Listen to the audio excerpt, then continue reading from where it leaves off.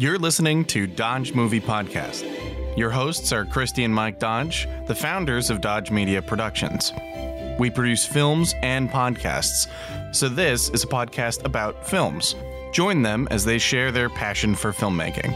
Okay. Welcome back, everybody, to the Dodge Movie Podcast. This is episode 121. We are going to be talking about the 1989 Uncle Buck.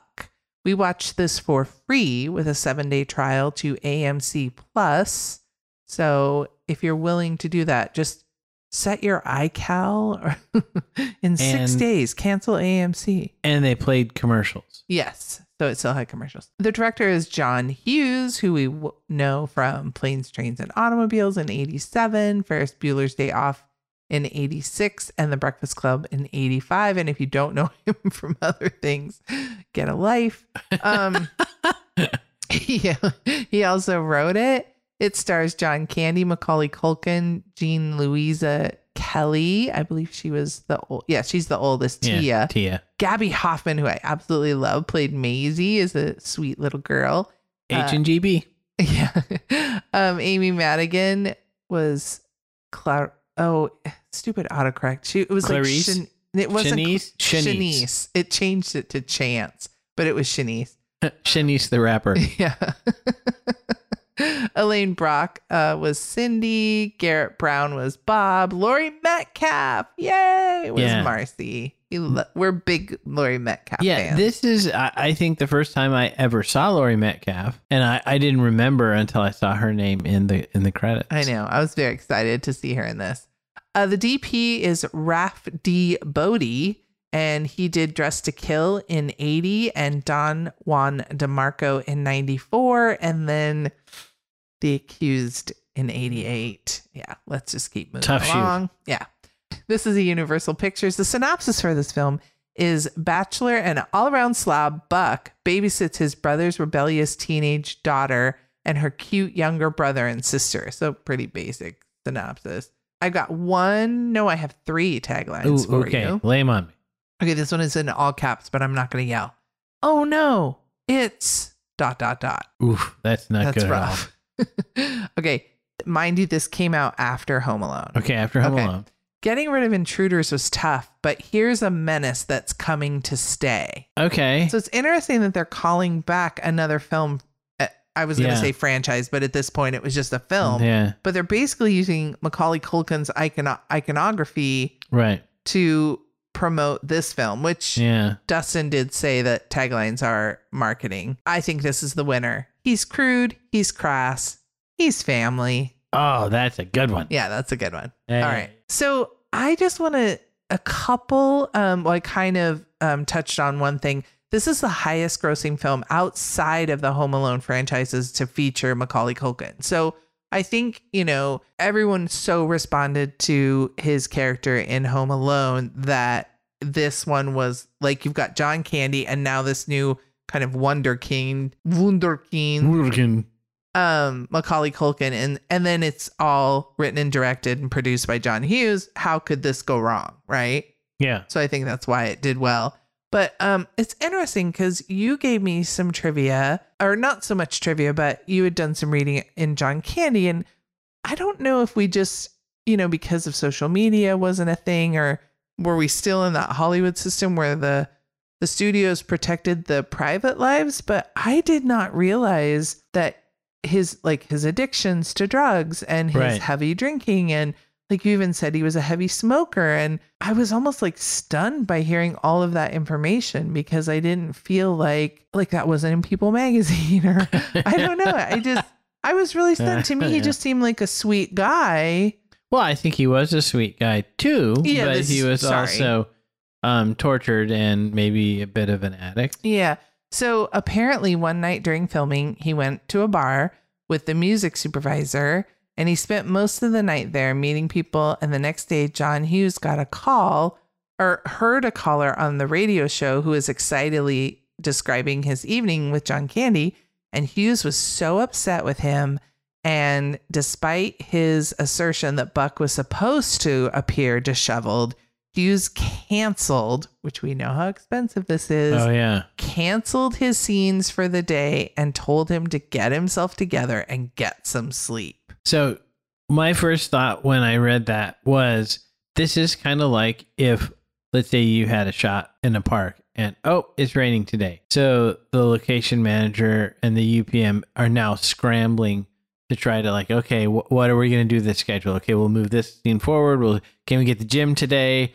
That to me, like Hughes kind of punished them, right? More than, because I'm sure John Candy was like, no, I can work, right? And so his pride was probably hurt. But I just think of the rest of the crew.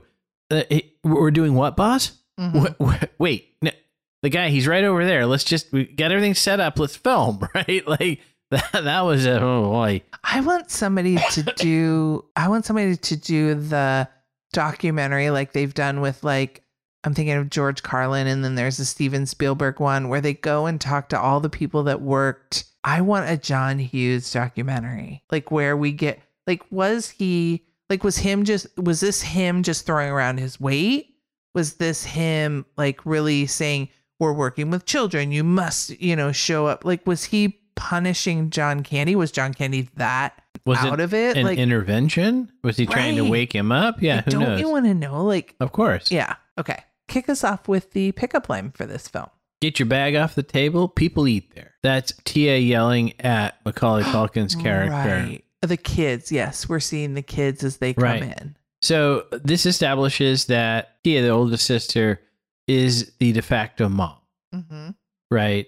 And how unhappy she is about it. Right. Yeah. And having known an 18-year-old girl who was the de facto mom for a 6-year-old little brother, yeah, I can tell you it's not a lot of fun. It really, it shouldn't happen. So they established that as well there.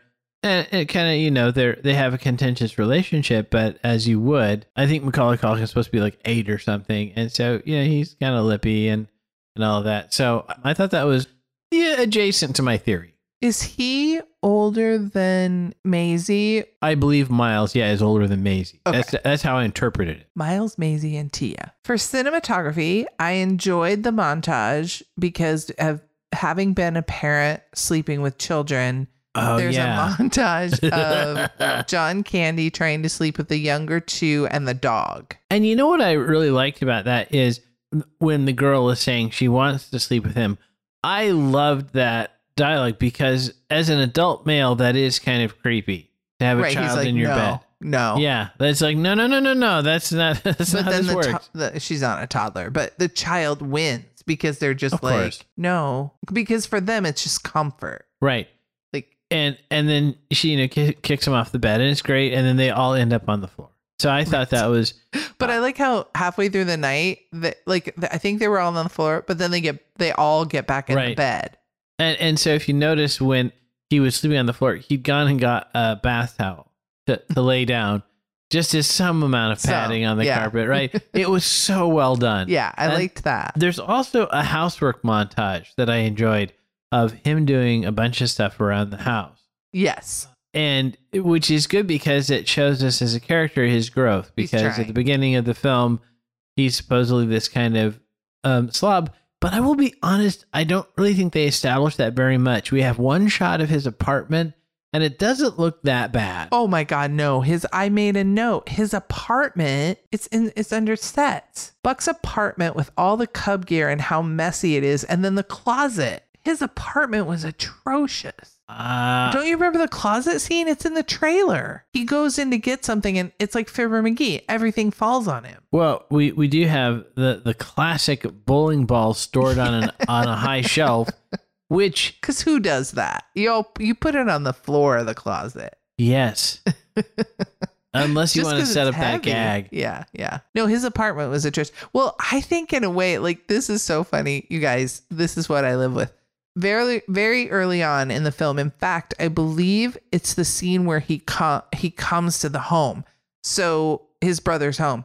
So this can't be attributed to Buck. But Mike stops the film to point out that on the table, there's about 4, maybe 5 condiments like ketchup, hot sauce, maybe some syrup. I don't know. There was some things.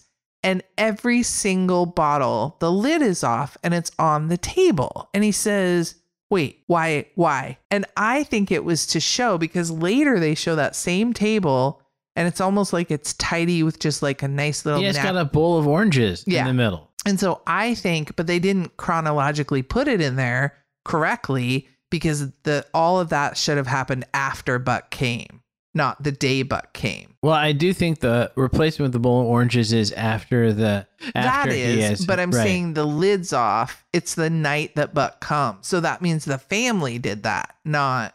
Yeah. So it's to the listeners.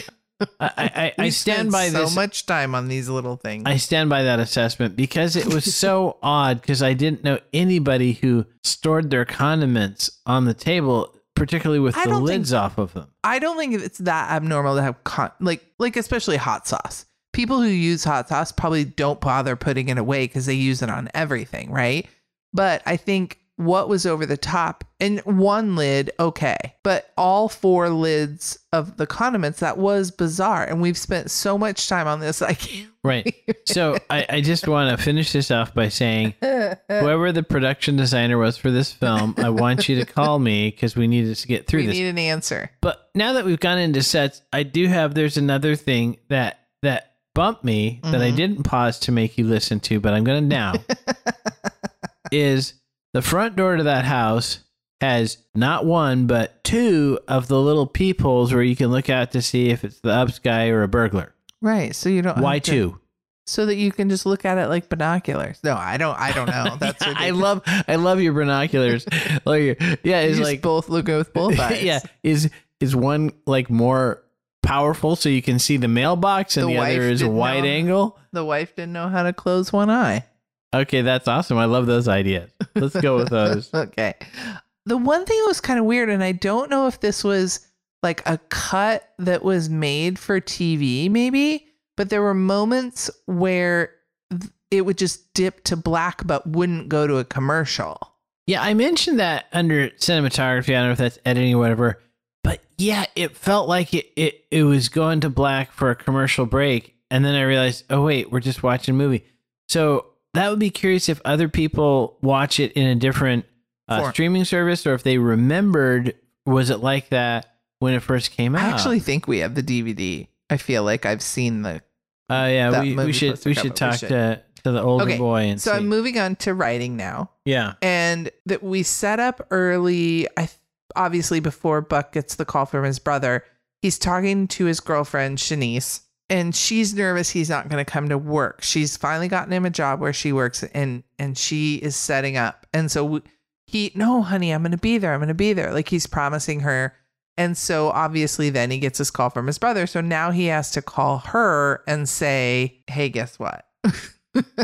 And I think they do a good job setting up that he has a track record of not showing up. And I love it when she says, I feel like you don't want to take or don't want this job. And he says, well, yeah, if I had any other choice, I wouldn't take it. Right. I mean, he was pretty upfront about it, but I wanted to highlight that this was kind of empowering, because this was in 1989 and Shanice owns her own tire business. Right. That's pretty pro. But this is a great scene, because to me, it shows the excellence of John Candy. I'm sure maybe John Hughes, who wrote, some of these lines, but it's a one-sided conversation for the viewer. We're only seeing John Candy's side on the phone. And he's trying to get out full sentences, but you can tell Shanice is cutting him off. And so he's basically interrupting himself. Do you want to give it? Because I think if I try it. Yeah, I'm not really sure. I'll say one of my buddies really loved the scene, but it's like, yeah, but okay. Shanice, no, yeah. It's always like 2 or 3 syllables and he gets cut off. It is so well done. And in a sense, it's kind of a little bit like the Simpsons rake bit, that it goes on and it kind of gets a dip and then it comes back.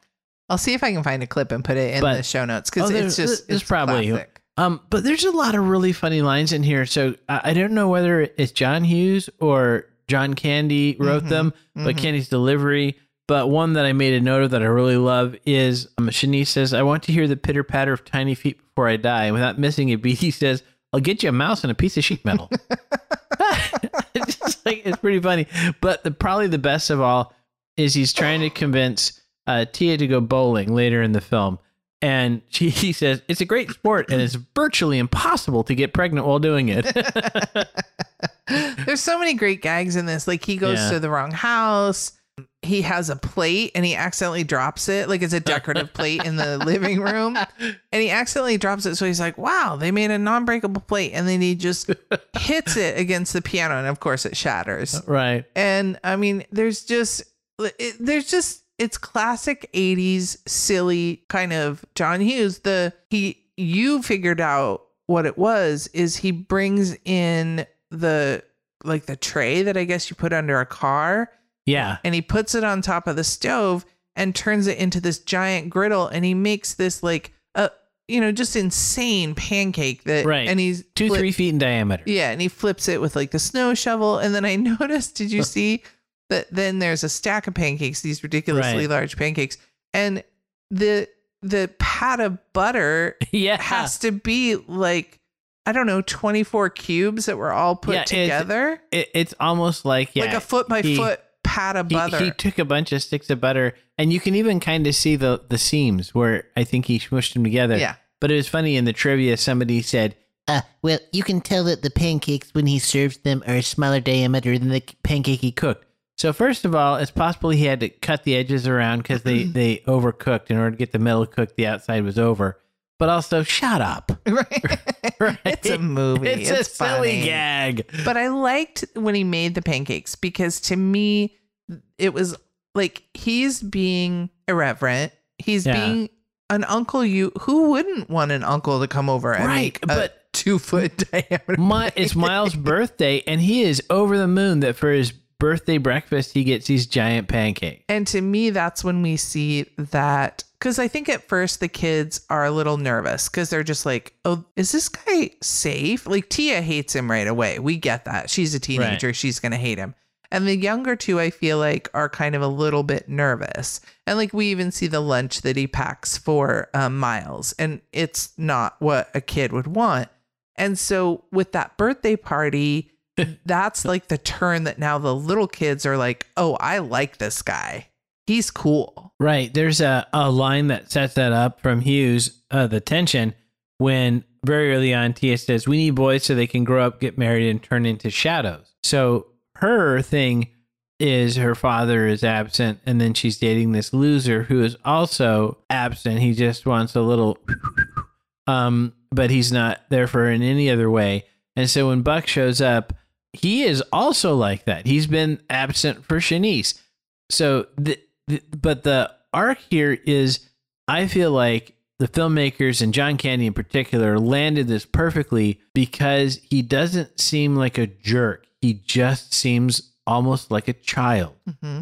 And so he grows up. He matures in this film.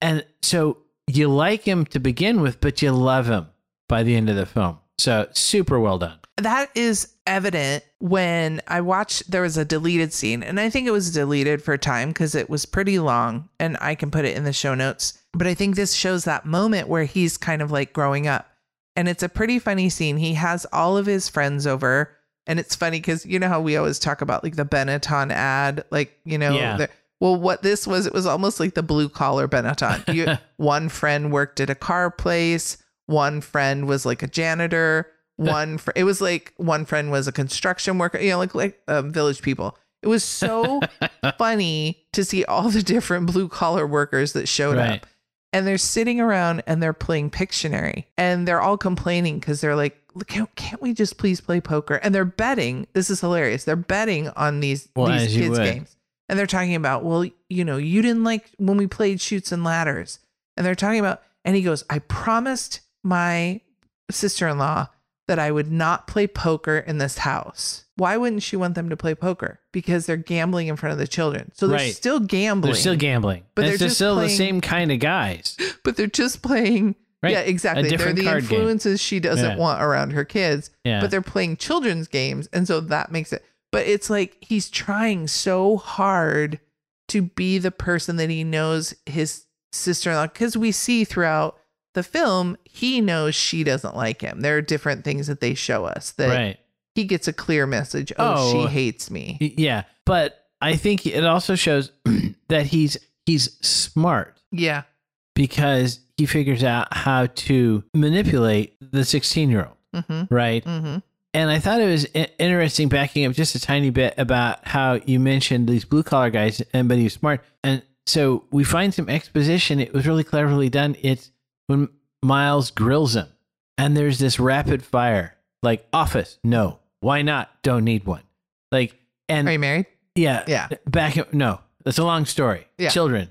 That is like, Yeah. and they go back and forth. So it's a bunch of exposition, but it also establishes, and there's also some dialogue in there about how he was happy that he didn't have to have an office or a day job, but all of a sudden now he's of an age where, well, maybe he needs to. And then, of course, there's the comic hijinks, because then the neighborhood, I guess she's not old enough for a cougar, but the divorcee, Marcy, played by Laurie Metcalf, wonderfully, now, wants to get her hooks into him.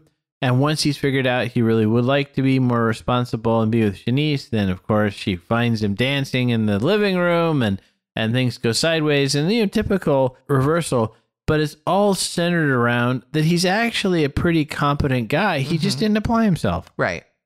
And that scene you were talking about between him and Miles, the way that they did it is Candy basically, for Macaulay's close-ups, his shot, Candy was feeding him his lines, and he was basically just repeating him, and that's how they were able to get the rapid fire, boom, boom, boom, boom, boom, boom. That's back and really forth. well done. Yeah, so cool. I like, as the film goes on, and he's now going to rescue Tia, there's a scene where we think Tia and her boyfriend are they're at a party. And as kids do, they're up in one of the upstairs bedrooms, and he busts into the door. And so he's like you said, silhouetted with smoke, and he's got this big drill. And so he almost becomes like an action hero in that scene, in a way, kind of a schlubby one, but he is the one that's saving the day there. And then it turns out it's not Tia, it's somebody else. And I liked it, but this might perhaps go into the couldn't be made today. So he takes this loser that Tia was dating, Bug, and he basically kidnaps him. Yes. He duct tapes him up and throws him in the trunk of his car, which I think is actually appropriate for that kid. At least a misdemeanor. Yeah, that might not go well. However, Chicago, 1980s, perhaps to be like, he deserved it. But so I just, to me, I didn't really kind of remember. He's almost just like crazy like a fox. So like you brought up the pancakes and other stuff, he has creative solutions to things. Mm-hmm. So that to me he wasn't just kind of like a buffoon. He was just kind of dancing to the beat of his own drummer, and he just needed to kind of get motivated and focused. Yep. I noticed in older movies, you get to see what actors' teeth really look like. I did notice that some of the actors, I will not name names. Won't name names. This was before they got caps. Yeah. Yeah. Everybody's teeth are perfect in today's movies. Yeah, and I did notice this in a film I saw recently. I think it was in the theater, where all of the adults had the caps that are so white they're almost blue tinted. Mm-hmm.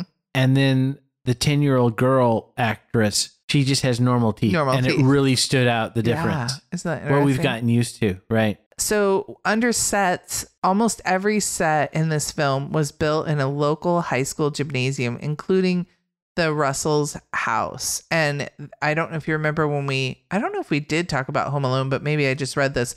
Hughes apparently liked to do this because they did that with Home Alone also. There is an exterior in Chicago of the Home Alone house that I think is common knowledge that people know where it is. But for the interiors, Hughes had them build in the summer when the school's not being used. They use the gymnasium, which that's bananas. If I remember correctly, that's how they did Animal House. They took like a football field and they built all of the sets that they used on the field. That's interesting because I know at least the exterior, because Animal House was filmed in Eugene.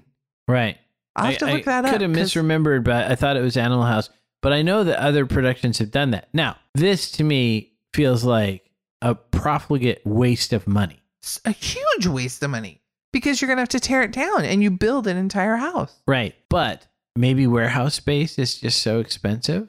Or was. Yeah, I don't know. Yeah. Wow. Yeah. All right. Any head trauma in Uncle Buck? Is there head trauma? And is Buck the only one that gets it? No. At 12:25, the bowling ball falls on his head, as we mentioned in the closet. At 48:54, he punches the clown twice. That clown really had it coming. Yep. At 1:05:10, Buck and Marcy headbutt while dancing. The old dancing headbutt. At 1:28:55, Buck hits Bug in the head with a golf ball when he releases him from kidnapping. And at 1:31:52, Shanice kicks the swinging door into his head. Into whose head? Buck's head, because he was listening to when Tia was giving. Now, I did. That scene has a particular thing because they then play the cuckoo sound, the cuckoo clock sound. And what I mentioned to you while we were watching it was there were some people who were upset with the gong sound in 16 Candles every time Long Duck Dong did something. Mm-hmm. And they said that it was racist. And of course, they picked the gong because it's Chinese sounding, and that part is true. But I think what we see here is John Hughes likes kind of morning zoo style sound effects, right? He just he has a guy with a soundboard. And, when something happens, he wants the beluga or whatever. Yeah, he apparently has a trademark, although he also has a trademark of a close-up of eyes, I read. So we know Tia smooches her high school boyfriend. Any other smoochies? Smoochy, smoochy, smoochy. I only have the note of Tia and Bug kissing on the stairs of the high school. So Shanice didn't get one at the end with Buck? No, I think if I recall correctly, they go to their separate cars. They're like patched up, but she still has her Bronco there, and he goes to his horrible car instead of just abandoning it on the side of the road, which would be a reasonable thing to do. Now, Buck has a very interesting vehicle, so I know there's a driving review. He does, yes. Would you like to talk about cars? Yes, please. So this is a 1977 Mercury Marquis. Now, I don't even know how you would say the specific body style. It's spelled Brougham. I don't think anyone I knew ever pronounced it. Wow. But we maybe would have said Brougham. Mm-hmm. But apparently Broom is actually the standard pronunciation. I don't know. Basically two-door coupe. I can't figure out how that car bounced so much. It's like they completely removed the shocks and it was just pure springs in the back.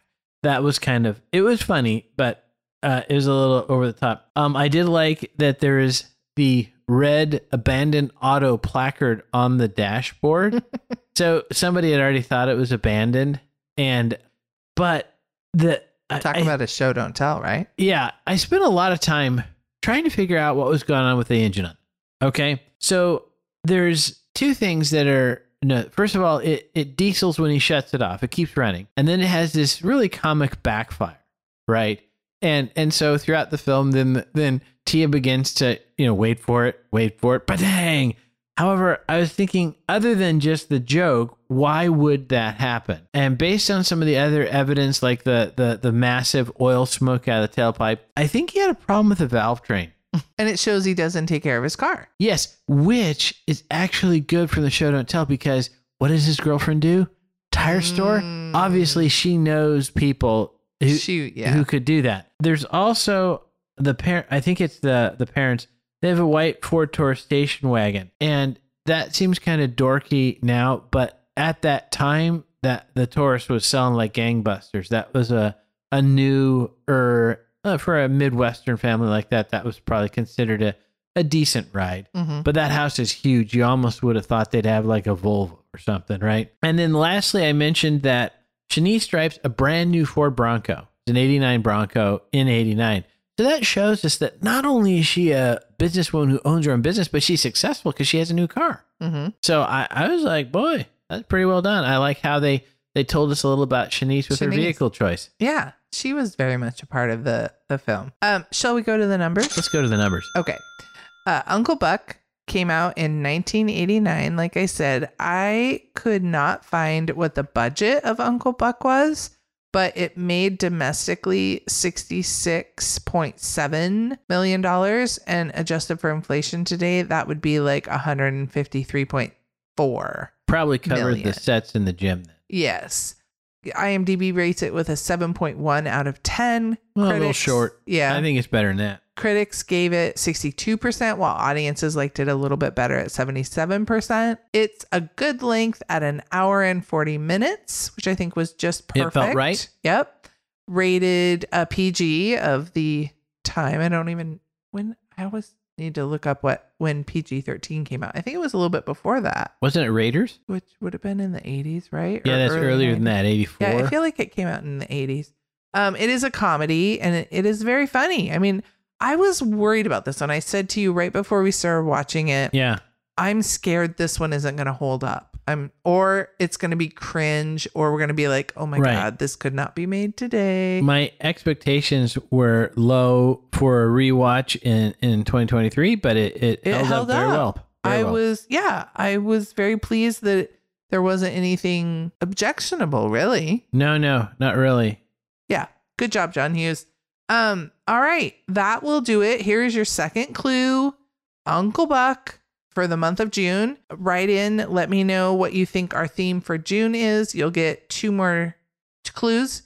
Next week will be National Treasure, a family favorite. And never forget, Dodges never stop, and neither do the movies. Thanks for listening to Dodge Movie Podcast with Christy and Mike Dodge of Dodge Media Productions.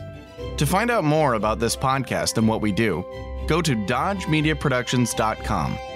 Subscribe, share, leave a comment, and tell us what we should watch next.